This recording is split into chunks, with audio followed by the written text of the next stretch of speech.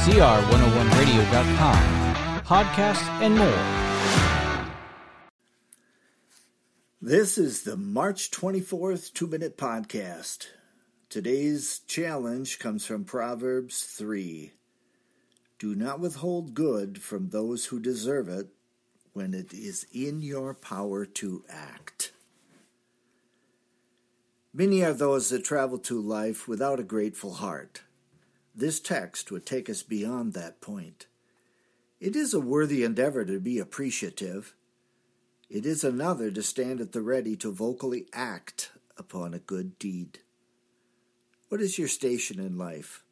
Are you in a position to point to others the acts of a good Samaritan? As a parent, do you speak to others about a good deal that your child has done? Do not do so just to cause the child to puff up, but to demonstrate in front of others an achievement worthy of praise. This is not false advertisement, and your child will beam with appreciation. Are you someone's boss, supervisor, or shift leader? Do you seek to demonstrate leadership to the workers? Are you thankful for a job well done? Then tell them so. Are you a school principal? Have you visited the classroom seeking to find worthy examples that you can praise and to thank the teacher before the students and other staff?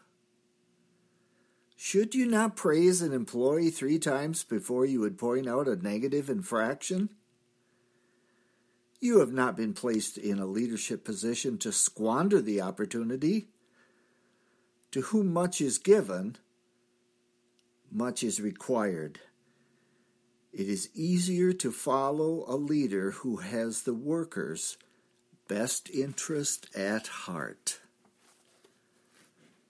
And that's a 2-minute podcast for today. Thank you for listening. I am Michael Foskey.